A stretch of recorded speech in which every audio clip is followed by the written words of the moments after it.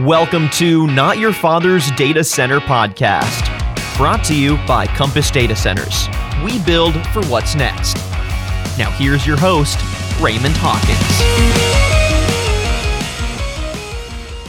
All right, well, welcome to another edition of Not Your Father's Data Center. I'm Raymond Hawkins at Compass Data Centers. We are recording today, Thursday, April 22nd, as the world continues to fight against the global pandemic. Month, I would say 16 now, I think, 17, where we continue to climb out. Today, we are joined by the CEO of Virtual Power Systems, Dean Nelson. Dean, thanks for joining me today. Yeah, great to be here. We are excited to talk about all kinds of things with Dean because Dean is infinitely smarter than me, and he will say things that I don't even understand, but I hope that our listeners will track along.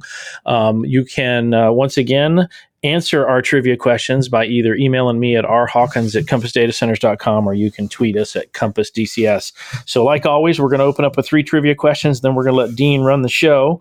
In honor of Dean's time at Uber, we're going to ask Uber-related questions, so Dean doesn't get to answer. He is not eligible for the $500 Amazon gift card. But the questions, number one, yeah, I know, heartbreaking. I know, Dean. What is the longest ever recorded ride for Uber? So that's trivia one, number one. How many trips a day at its peak does Uber handle? And then what year was Uber founded? And like always, we'll save trivia question 4 for the end. You got to email us all 4 questions correctly, and you entered in for the drawing. All right, Dean, that's some fun Uber stuff. Dean, if you don't mind, we've got folks that listen to us, in Asia and in North America and in Europe, and I think a lot of folks know who you are through either your time at Uber or at iMasons, but a lot don't. So can you give us the Dean Nelson background, home, grew up, business, all of that, and then we'll kind of get into talking about what I loved your phrase yesterday, the data tsunami. So tell us a little about you. Yeah, so I was born in Minnesota and moved to Colorado when I was 6, moved out to Arizona to go to school, and then hit the California coast, and I've been here for 31 years ever since. So yeah, I'm old. But you got out there and liked it. Oh yeah. This is just a great place in the world. But my career, I've been doing this for about 31 years now. So I did 17 years at Sun Microsystems. I started on my 21st birthday. In 1989, which was actually really cool. Scott McNeely. All right. Yeah, I've done podcasts and interviews with Scott at our iMasons events and things. Andy Bechtelsheim, Vono Kosla. Yeah. Bill Joy, like just, all those folks. It's a great thing. And I always say that I went to the University of Sun, by the way, because I learned business and just strategy and all the other things, technology at Sun. It was such a great foundation. But spent 17 years there. What a great time, too, to be there. Through the 90s. I mean, what a great time to be at Sun. Oh, the growth was incrable. It's kind of like the growth now. Yeah. And they were just such an innovative company. I just love the culture and what they did. They dominated the internet. If you think they put the dot and .com. I was going to say, remember the dot and .com ad, right? That's right. We're the dot and .com. That's right. Yep. So, and then when the dot bomb happened, actually, ironically, I left and went to a startup company in 2000 and was in a bubble of my own there for 3 years, which was incredible. But then, how would I say this? There were some factors that basically killed that startup. And that was my first experience with a startup. That was really, I learned a lot during that. I had a great time, worked way too much, but loved every second of it. I went back to Sun, spent another 5 years there. And then I left when Oracle took over, and I went and joined eBay, spent 7 years at eBay doing global foundation services. So data center, hardware, network, supply chain, running the budget, strategy, forecasting, all those elements to say really metal as a service. And then I went and left and went to, I took a 6-month sabbatical between eBay and before I went to Uber, went and looked at colleges with my daughter and all that kind of stuff. It was great. I also started Infrastructure Masons at that point on April 2nd, 2016. And that was really to get my community back together.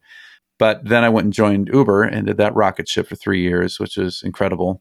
I left in 2019 on my 51st birthday. So 30 years exactly in the industry, which is really cool. And I wanted to move into something completely different. So I started doing advisory work and joining boards and those types of things. One of them was Virtual Power Systems. And during that initial period, they asked if I would step in as interim CEO. I said no 5 times, by the way, because I done 30 years of operations. But then I said I would. I stepped in and started doing this and found that I actually loved it. So I took the permanent CEO role in August of last year. We did our first raise. I'd never raised money before, so totally different world. Just such an important thing that we're working on right now and such a massive market opportunity. I just love being in the middle of all of that. And of course, still doing advisory work for some Fortune 100 companies and other large private equity, as well as iMasons. So that's a long-winded answer to your question. That's a great background. Super. I'm doing the math as I'm sitting here listening to you. 67? What year were you born? That's me. I'm 67. 68. 60, yep. 68. Okay. So yeah, I was born July 67. So it sounds like we're very, very close there as you went through the history. I stumbled into the technology business, complete accident in 1986, and hate to do the math and realize how long I've been working. But I walked into the Mac lab at my university and said, hey, these are interesting and fun to play with, and ended up working in the Mac lab and becoming an employee of the university. And think about it, the Lisa came out in 84. And so we were still very early in the personal computing world. And at that time at the university, the computer lab was the mainframe. That was the computer lab. This little Mac lab was like a plaything. And that was the beginning of my experience in technology. So yeah, very, very similar life trajectory. And I think when you and I both refer to Y2K, it means something different to us than people that are running businesses today. They call that the biggest non-event in history, by the way. Yeah. I was sitting in a data center at midnight. That's for sure. Yeah, ditto. That was, yep. Yeah. But you touched on something important there, which was happened into the industry. So exact same thing with me. I just interviewed with different people. I went and got an associate's degree in electronics from DeVry University in Phoenix. I spent 2 years getting that one, and then they hired half my graduating class. And I moved to California. I had no idea what Silicon Valley was. I just learned everything right there. That University of Sun was real. Well, I'm with you. The getting to work at Sun and getting to see, what Scott did in that whole business was just fascinating. How they, not only at the early days, but also the early days of the internet, how they seeded so many companies with compute power. We could get way sidetracked into that. We're going to have to end up doing 3 or 4 episodes, I'm convinced, Dean. Let's stick to the focus. Let's stick to virtual power systems. I appreciate your background, but as you talk about why, and I like you said, it's important work and important not just because let's help businesses optimize how they manage power, but let's be good stewards of the resources here on our planet. So talk to us a little bit about what Virtual Power Systems does. Yeah, so we're a startup company that basically is virtualizing data center power infrastructure. The punchline is pretty simple. We unlock stranded power in data centers, but we do that through a hardware and software combination. But let me back up to the stats.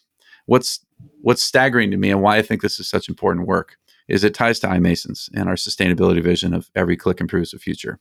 And the reason it does is that we've done our research and found that there's a baseline today of about 35,000 megawatts of capacity that's built in the data center industry globally today. And that came from multiple vectors that we validated, everything from UPS sales to power draw, those things. And we've correlated all those back into this 35,000 megawatts. But the challenge is that I believe that at least 10,000 megawatts of that is stranded. 10,000 megawatts. And so if you think about it, when we got 10 gigawatts of capacity out there, well, now there are very good reasons of why it's stranded. And that goes into the technology side. It really is about the stack. In all my jobs, we've been trying to drive efficiency and sustainability. From the beginning, there was a guy named David Douglas at Sun Microsystems where he really went back and said, this is about economics and ecology. You have to balance both. There's not a choice between them. And he was absolutely right. And it just took focus for people to go back and say, I can make a sustainable choice in how I drive, I build, I operate data centers and infrastructure.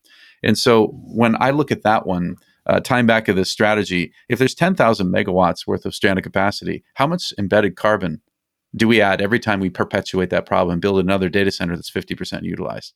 This isn't people just being bad about, I just want to be inefficient.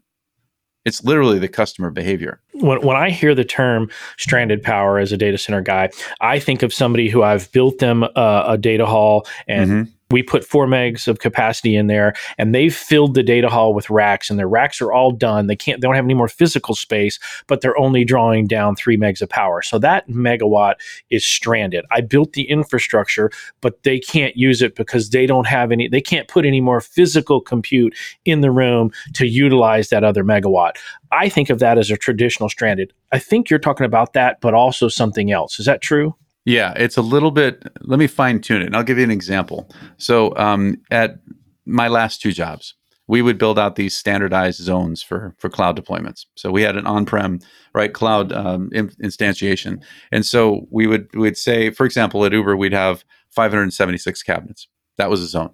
There's 480 cabinets that were for the compute, the storage elements, the standard components. Then we had 32 racks that were actually the network. And then we had 64 racks that were going to be for overflow and flex and lab and test environments and that kind of thing. Right. So when we roll that in, we had really tightly coupled hardware to the shared platform that the developers would be utilizing. And the whole point is the shared platform was shared. And so we would be able to drive the utilization up, et cetera, by matching that. Then, of course, we optimized with the hardware, and then we matched to the physical data center power footprint. So when we'd roll those out, the concept here is that we'd be able to get high utilization. But the reality was this. We still have multiple locations, and we have this replication factor, which means I have to have a certain amount of stuff in multiple places in case I've got a region fault where I have more than 2 zones that fail in a region. I have to fail over to the other region. And so the problem is that everyone would buffer the buffer and the buffer and the buffer again. Mm-hmm. And that's what leads to it. So low utilization is usually mismatched because of just the applications and the type of hardware, but also because they have disaster recovery and all this headroom, this safety built into it. Right. And the problem is that we keep perpetuating this problem again. Meaning that, yeah, Dean, no one gets fired for buying too much. People get fired for when it goes bump in the night, it doesn't work. That's what people lose their jobs over. So they buy all this buffer room. They're buying buffer room as frankly, job protection, which I understand the motivation, but it may not be the most cost effective or the best stewardly decision. Yeah. Right. And this sounds very familiar to trends that happened 10 years ago, which was, that's my server, I'm unique. That's my network. Right. That's my story. I can't. No. I can't share with anybody else. I'll have noisy neighbors. You're going to impact. Don't put another application on here. I don't want it bumping in with my application because then when something goes wrong, I don't know who to blame. That was why people would argue against virtualizing a server or virtualizing the network, right? And so when you look at it today, it's the de facto standard. I mean, you wouldn't go build dedicated hardware for all of your different applications and things. That's what cloud's based on. That's what all of the efficient, even on-prem data centers are doing. It's back to your shared resource that you did in your design, right? We're just doing that everywhere now across the network and across the infrastructure, the compute infrastructure. Absolutely. So the critical part to really look here is that it's not the data center engineers or operators behaving badly. It is that they have things pushed to them that they have no other choice but to manage.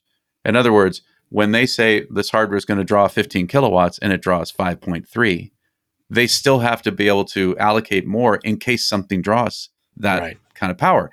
But here's again the reality. We had a full region failover, right, that I've experienced multiple times. And people think that because of disaster recovery, well, if I've got all these load in one place and it fails over to the other one, I'm going to have a doubling of the demand on the other side. So I have to have all that headroom, right? Right.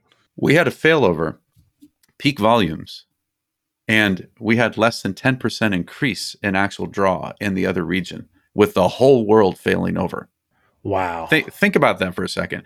So it just tells you an underutilization. Yeah, that's right. It shows the underutilization. Yes. Yep. So whether it was the data center to the hardware to the shared platform to the applications, those buffers all the way up. So low utilization is a big one, but so is redundancy and buffers. So when you add all that up, that's where this 10,000 megawatts is coming from. Yeah, the cumulative effect of everyone's buffer.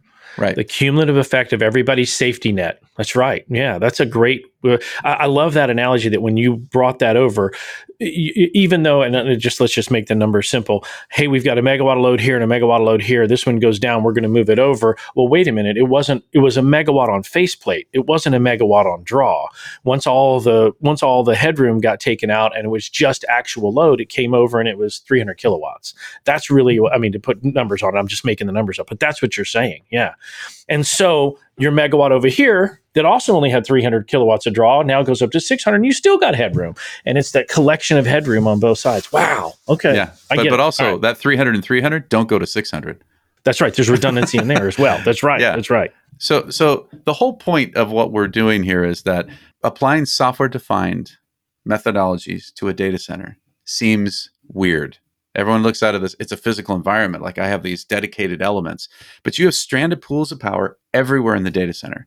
So the way we approached it is that you have the ability to have distributed capacity. So we have the thing called power bursting. That is actually installed right at the PDU or RPP. So we inject current in parallel. We add power where you've got the stranded capacity. I gotcha. That's one element. Then we have another thing called phase balancer. So anybody who's run data centers has had to deal with the rebalancing of power because of customer decisions or single-phased hardware or low utilization changes. You physically are now moving them from one panel to another.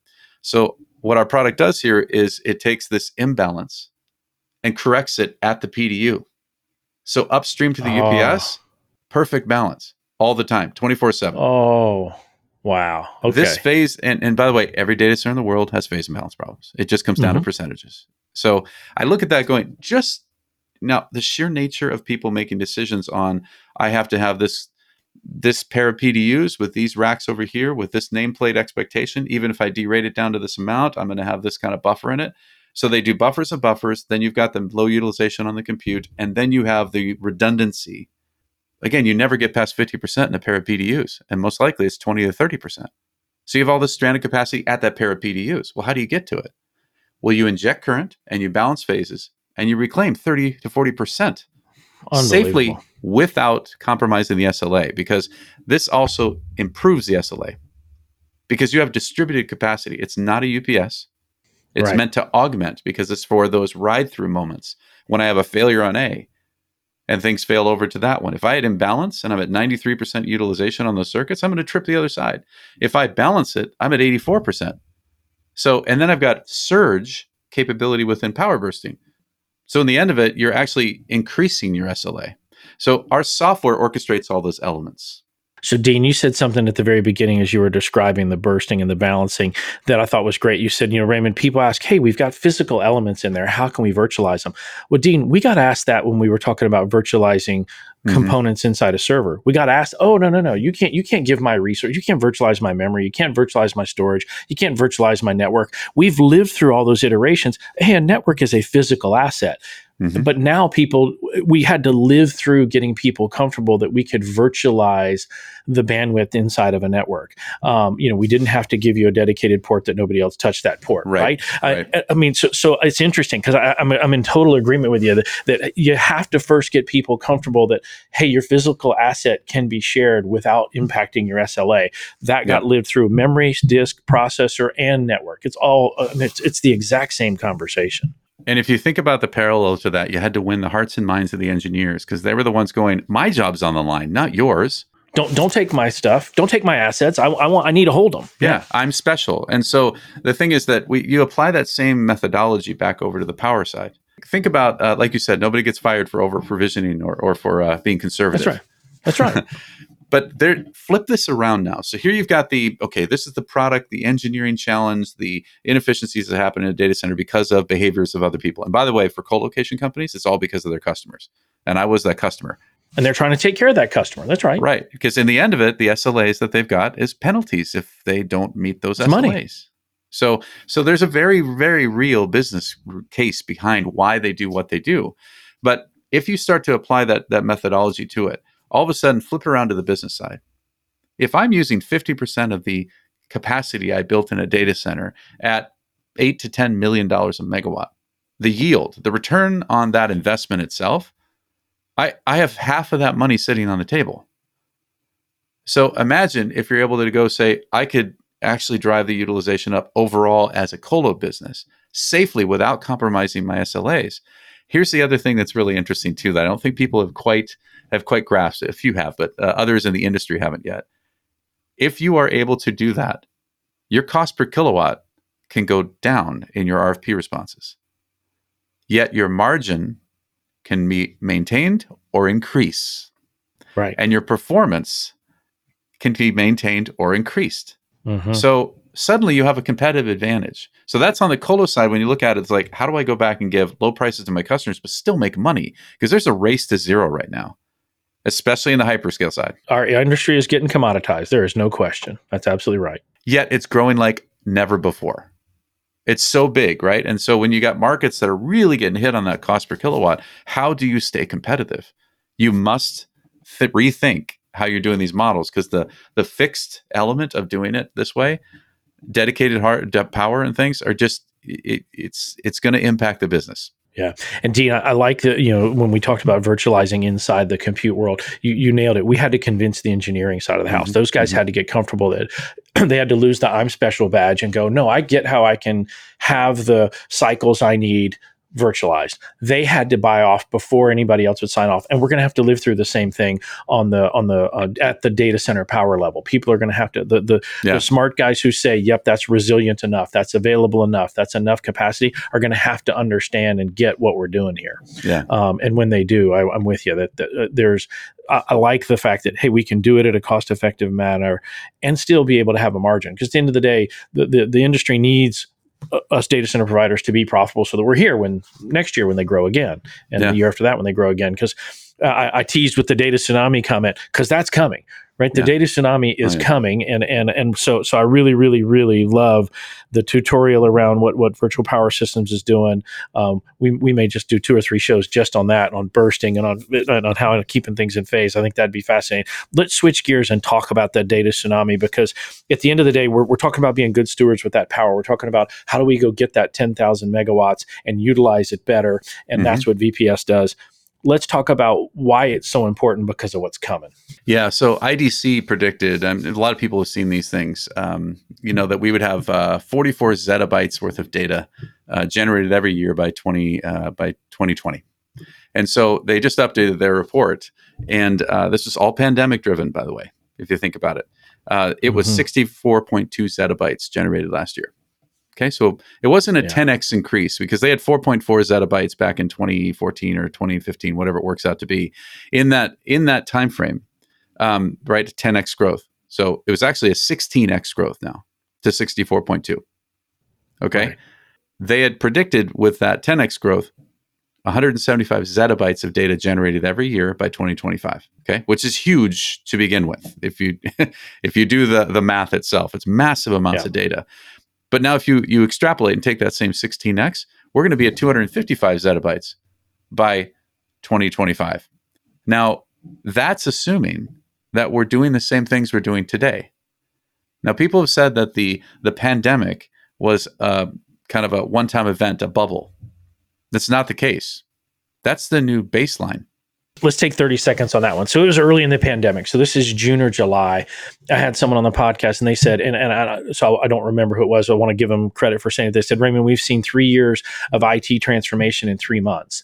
And I completely agreed with it then. And it's continued for another year. But to your point, we're not going back to that. In other words, we're not going to undo that transformation, right? We're not going to stop doing Zoom calls. We're not going to stop doing work from home. We're not going to stop doing telecommute. To your point, that's the new baseline. From how much data and how we interact with the data and how we access the data, we're not unwinding that 3 years of transformation.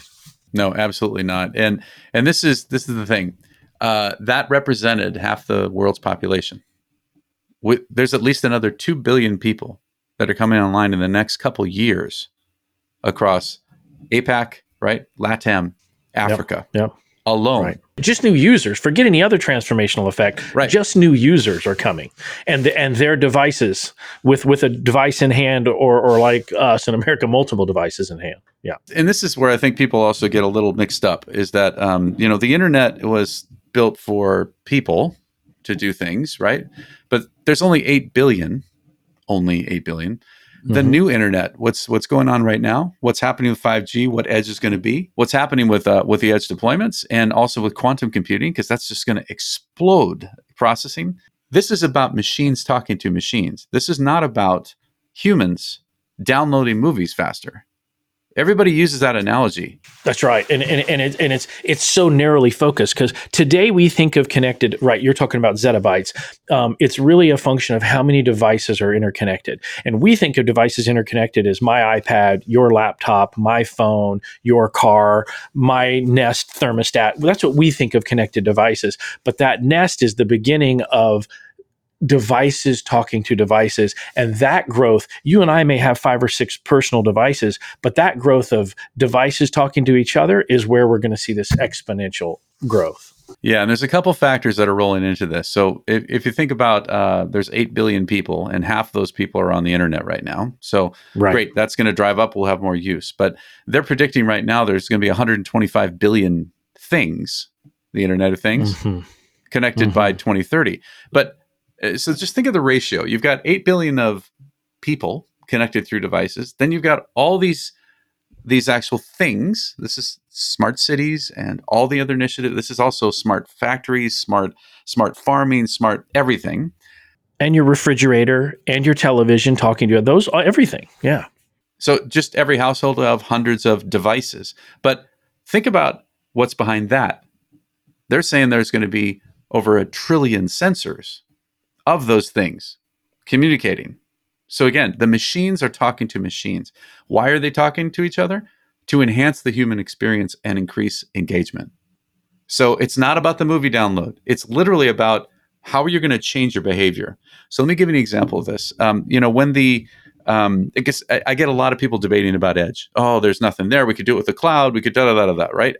It's frustrating in the conversation because I don't think people see it yet. The reason that this data tsunami is really coming is that those smart cities and those initiatives are going to be generating massive amounts of data. But not all that data needs to go back to the core. Here. About 70% of it will be dropped. And the analogy I use, when I was over at Uber, we built up the depots for the autonomous car data ingestion. So we had to go back and orchestrate to be able to say that, X amount of hours a day, they come in, they land. But the cars were generating so much data that they couldn't do it over their cell connection. Yeah. The physical download had to be connected. Right. So we'd have all these cars come in, and then we had surges. And they would now, we do 100 megabit bursts, right? Or 100 gigabit bursts out of these cars. And so 4 terabytes a day each, et cetera. They come in, dump data, go out again. But all that data, when it comes in, you don't need all that data. If you think about an autonomous car, there's like 8 cameras on it, and they're recording everything. But the same car is driving down the same road, doing the same thing, unless they see an anomaly or a delta, meaning I could not interpret that thing, that person, that movement, that interaction. Right. All that other data, you keep a copy of it, not 150 copies from those cars that are going 24/7. So there's a huge compression that's going to go down. But where's that going to be done? All at the edge. Right. Because the cars won't have enough power in them to actually do that deduping. Right. And then when it gets into the edge deployment where they're going to have this on compute, that's where this thing's going to say, drop, send what I care about.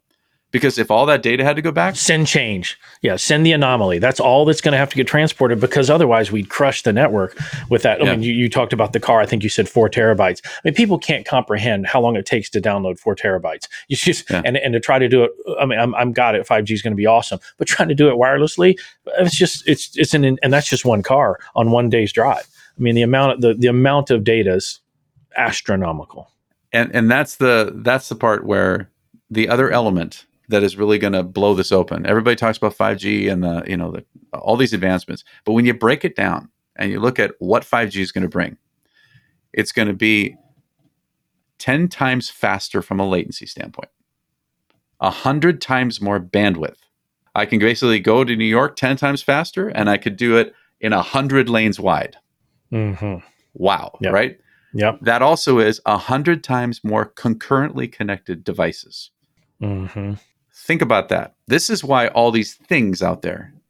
Now, it's not, again, you downloading the movie faster. Great.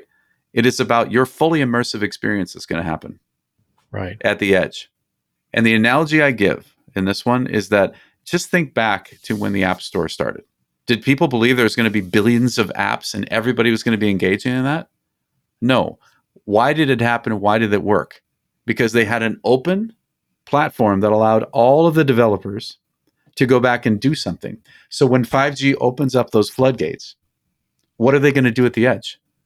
They're going to come up with millions of experiences that are going to engage everybody, machines, all that. Here's the data tsunami. Yeah, you go back to the beginning of the App Store. I remember when people joked, oh, yeah, there's an app for that, right? It was sort of comical of what new ways of interacting with our world, which is what you're saying. There's a different way if you digitize this interaction. I mean, I'm going to give a silly one. Waze is a perfect example. There in my pickup truck, there are two folded maps. There's a map of the state of Texas and there's a map of the United States. And my kids literally don't know what that's for. They pick it up and they fold it all out and they're like, Dad, what is this? Pretty picture. And I'm like, that's a map, guys. And they're like, well, what did you use this for? And I'm like, what do you mean? I mean, the concept of, they're like, it's so you could figure out how to go somewhere. And they're like, Dad, why would you not do that on your phone? And think about it, Dean, that's just been in 12 years, right? I mean, 12 years ago, 15 years ago, there wasn't an app store, right? There wasn't a smartphone and that's a simple real world example. You don't use a map anymore. You use Waze. I'm still driving somewhere. I still need directions, but the way I interact with it and what my map told me was this is where the road went through Jackson, Mississippi to get me to Atlanta. Now what Waze tells me is there's an accident 3 miles ahead. There's police 7 miles ahead. Not that I ever speed. That there is a traffic jam. The road construction is slowing you down. It's changed the way I interact with what used to be a hard to fold up map. Right. And that's a simple real world example of everything you're saying, right? When you unleash the thought process of 8 billion people and go, how can I interact with my world differently? And oh, by the way, like you said it, I now have 100 lanes and I'm going 10 times the speed. Instead of 60 miles an hour, I'm now going 600. And instead of 2 cars, I'm now got 100 cars. The things are going to change. There's my prediction. Things are going to change. Raymond, I think you might be right. Yeah, I could be onto something there. Well, I mean, I've made some bold predictions before, Dean. So I do joke occasionally when people ask about our business. I'm like, we're pretty bullish on the internet. We think this thing's going to stick around. So I actually want to touch on something that you said there too, because the edge definition. We talked about people saying movies and they don't need to have this, but everyone says that the edge is going to be about fully autonomous vehicles and flying cars and all those really cool whiz-bang things that are coming. They will be, but not right now. And so people are saying, well, I don't really need it yet. Well, what you do need, so take the autonomous car example. Now take the autonomy out of it. Just say smart vehicles. Like I have a Tesla, right? And so that Tesla has a certain amount of power in it. It has a certain amount of processing. It has a certain amount of sensors, LiDAR, or all the different elements within it. And then it can calculate and do things. But it's autonomous, meaning it makes its own decisions, right? And you're still interacting with a human.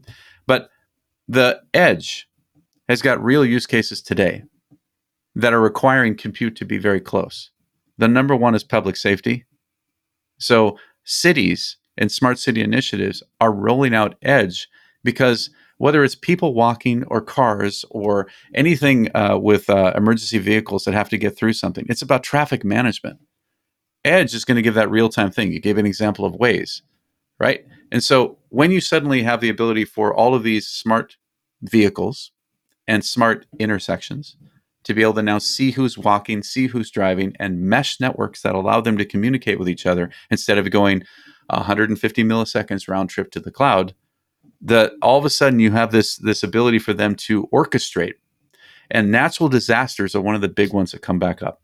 If we have some type of tsunami, or not tsunami, if we have some type of a hurricane or other things like Katrina and those things, we lost connectivity, we lost power, we lost all those.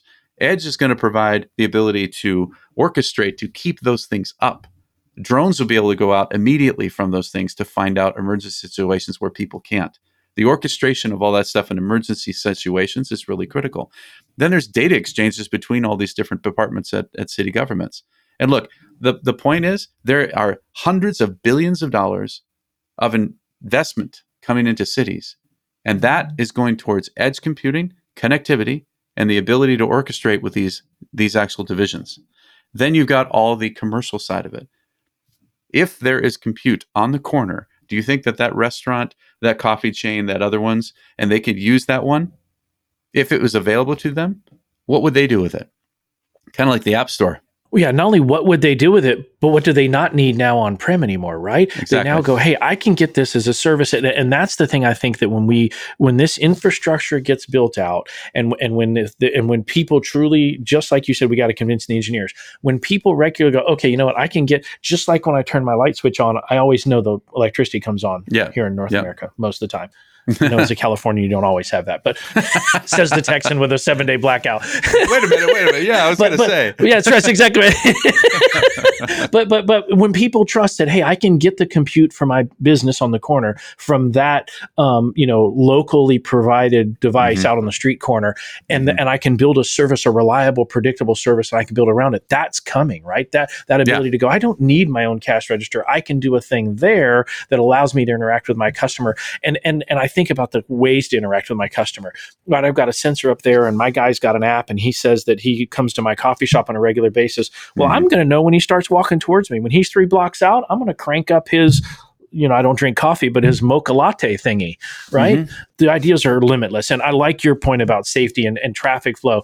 You made a comment earlier, every click improves the future. We like to say at Compass, we make lives better and truly do, right? If you could manage the fire engines to a fire faster. Because of managing. Totally. You've saved lives. You've saved property. You've saved people's livelihoods. If you could get somebody, if there's a mass tragedy, and you could get people routed to the right hospitals where there's emergency room staff and the appropriate kinds of care, these kinds of decisions where now are getting done on radio dispatches can be done not just by recognizing the traffic patterns, but by managing those traffic patterns and sending a message to that ambulance, turn right here and go that way. That's the shortest route to the emergency room with the right facility. That's the kind of thing coming.